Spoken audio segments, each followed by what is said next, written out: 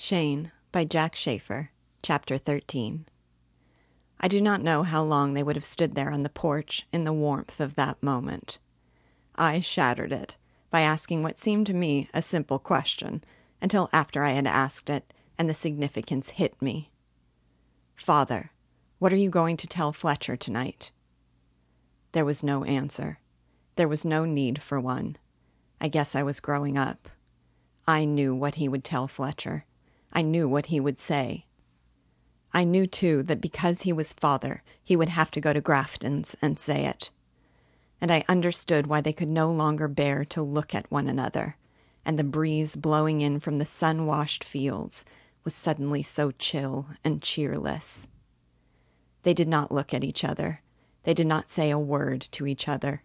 Yet somehow I realized that they were closer together in the stillness there on the porch than they had ever been. They knew themselves, and each of them knew that the other grasped the situation whole. They knew that Fletcher had dealt himself a winning hand, had caught father in the one play that he could not avoid, because he would not avoid it. They knew that talk is meaningless when a common knowledge is already there. The silence bound them as no words ever could. Father sat on the top porch step. He took out his pipe and drew on it as the match flamed, and fixed his eyes on the horizon, on the mountains far across the river. Shane took the chair I had used for the games with Mother. He swung it to the house wall and bent into it in that familiar unconscious gesture, and he, too, looked into the distance. Mother turned into the kitchen and went about clearing the table as if she was not really aware of what she was doing. I helped her with the dishes, and the old joy of sharing with her in the work was gone, and there was no sound in the kitchen except the drip of the water and the chink of dish on dish. When we were done, she went to Father. She sat beside him on the step, her hand on the wood between them, and his covered hers, and the moments merged in the slow, dwindling procession of time. Loneliness gripped me. I wandered through the house, finding nothing there to do, and out on the porch and past those three and to the barn. I searched around and found an old shovel handle and started to whittle me a play saber with my knife. I had been thinking of this for days. Now the idea held no interest. The wood curls dropped to the barn floor, and after a while I let the shovel handle drop among them. Everything that had happened before seemed far off, almost like another existence. All that mattered was the length of the shadows creeping across the yard as the sun drove down the afternoon sky. I took a hoe and went into Mother's garden where the ground was caked around the turnips, the only things left unharvested. But there was scant work in me. I kept at it for a couple of rows, then the hoe dropped and I let it lie. I went to the front of the house, and there they were sitting, just as before. I sat on the step below Father and Mother, between them, and their legs on each side of me made it seem better. I felt Father's hand on my head. "This is kind of tough on you, Bob." He could talk to me because I was only a kid. He was really talking to himself. "I can't see the full finish, but I can see this. Wilson down, and there'll be an end to it. Fletcher'll be done. The town will see to that. I can't beat Wilson on the draw, but there's strength enough in this clumsy body of mine to keep me on my feet till I get him, too." Mother stirred and was still, and his voice went on. "Things could be worse.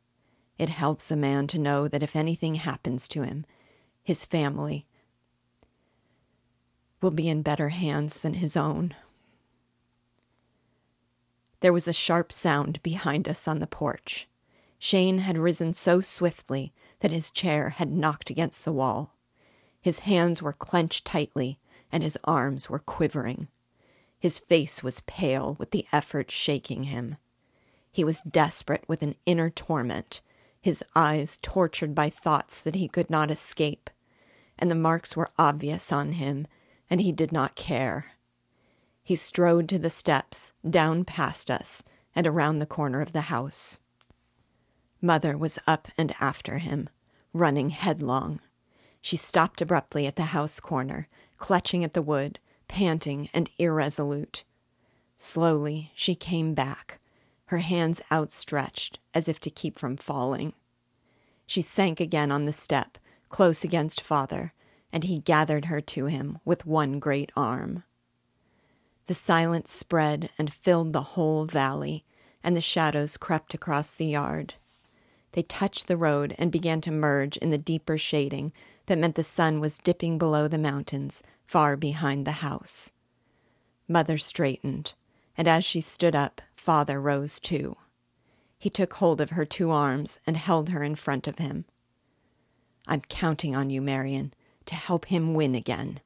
You can do it, if anyone can."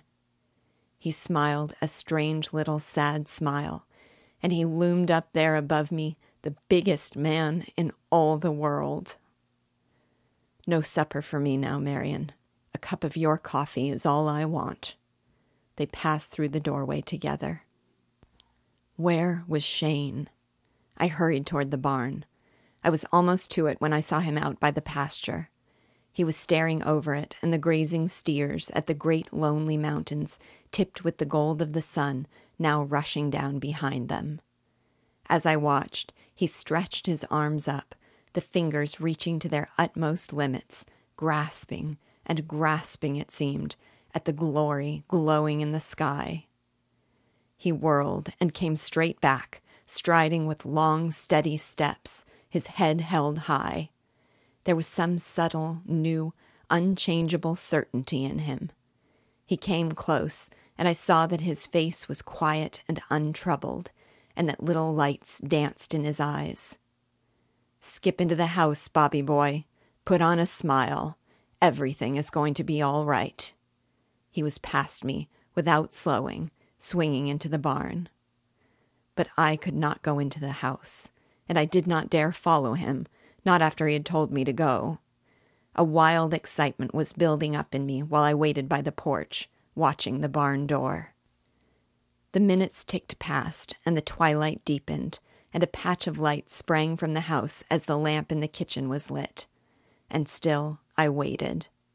Then he was coming swiftly toward me, and I stared and broke and ran into the house with the blood pounding in my head. "Father! Father! Shane's got his gun!" He was close back of me. Father and Mother barely had time to look up from the table before he was framed in the doorway. He was dressed as he was that first day when he rode into our lives, in that dark and worn magnificence, from the black hat with its wide curling brim to the soft black boots.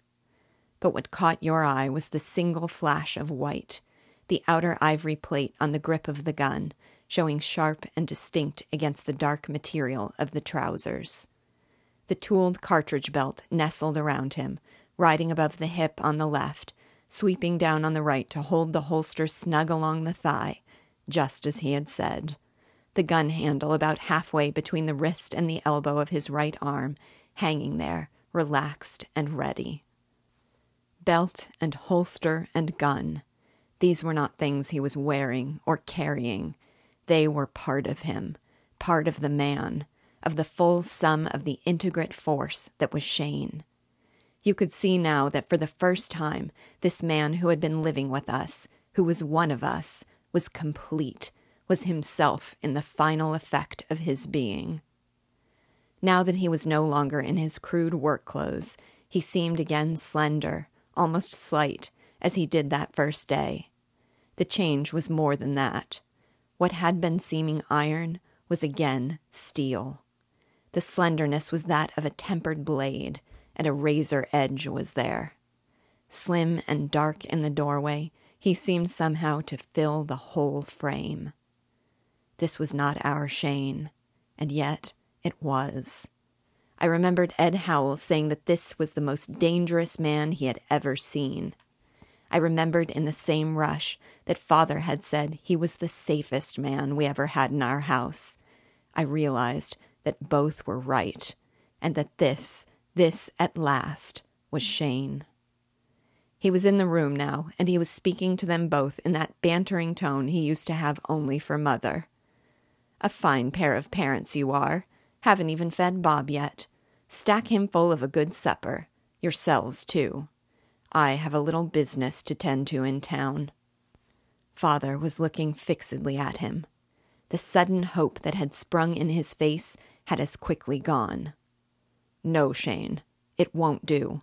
Even your thinking of it is the finest thing any man ever did for me. But I won't let you. It's my stand. Fletcher's making his play against me. There's no dodging. It's my business." "That's where you're wrong, Joe," Shane said gently. "This is my business. My kind of business. I've had fun being a farmer. You've shown me new meaning in the word, and I'm proud that for a while maybe I qualified. But there are a few things a farmer can't handle." The strain of the long afternoon was telling on Father. He pushed up from the table. "Damn it, Shane, be sensible. Don't make it harder for me. You can't do this." Shane stepped near, to the side of the table, facing Father across a corner. "Easy does it, Joe. I'm making this my business." "No, I won't let you. Suppose you do put Wilson out of the way. That won't finish anything. It'll only even the score and swing things back worse than ever. Think what it'll mean to you. And where will it leave me? I couldn't hold my head up around here any more. They'd say I ducked, and they'd be right. No, you can't do it, and that's that." "No?"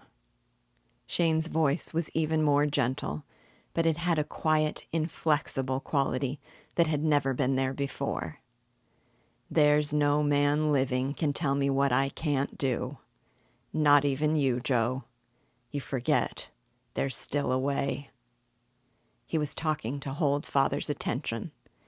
As he spoke, the gun was in his hand, and before Father could move, he swung it, swift and sharp, so the barrel lined flush along the side of Father's head, back of the temple, above the ear. Strength was in the blow, and it thudded dully on the bone, and Father folded over the table, and as it tipped with his weight, slid toward the floor. Shane's arm was under him before he hit, and Shane pivoted Father's loose body up and into his chair and righted the table while the coffee cups rattled on the floorboards. Father's head lolled back, and Shane caught it and eased it and the big shoulders forward till they rested on the table, the face down and cradled in the limp arms. Shane stood erect and looked across the table at Mother. She had not moved since he appeared in the doorway, not even when Father fell and the table teetered under her hands on its edge. She was watching Shane, her throat curving in a lovely proud line, her eyes wide with a sweet warmth shining in them. Darkness had shut down over the valley as they looked at each other across the table, and the only light now was from the lamp swinging ever so slightly above them, circling them with its steady glow. They were alone in a moment that was all their own. Yet, when they spoke, it was of Father. "I was afraid," Shane murmured, "that he would take it that way. He couldn't do otherwise and be Joe Starrett."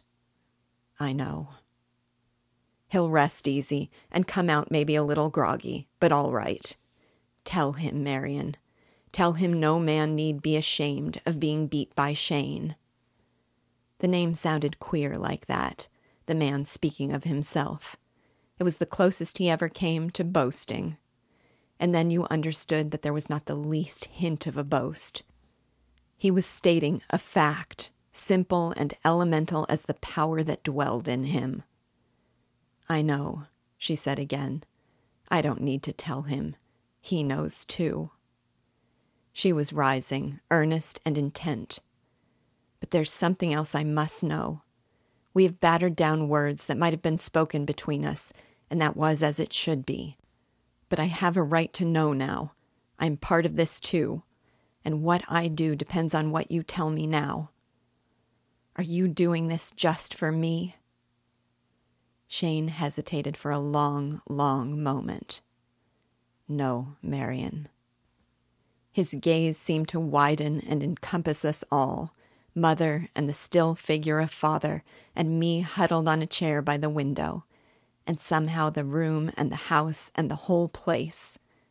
Then he was looking only at Mother, and she was all that he could see. No, Marian, could I separate you in my mind and afterwards be a man? He pulled his eyes from her and stared into the night beyond the open door.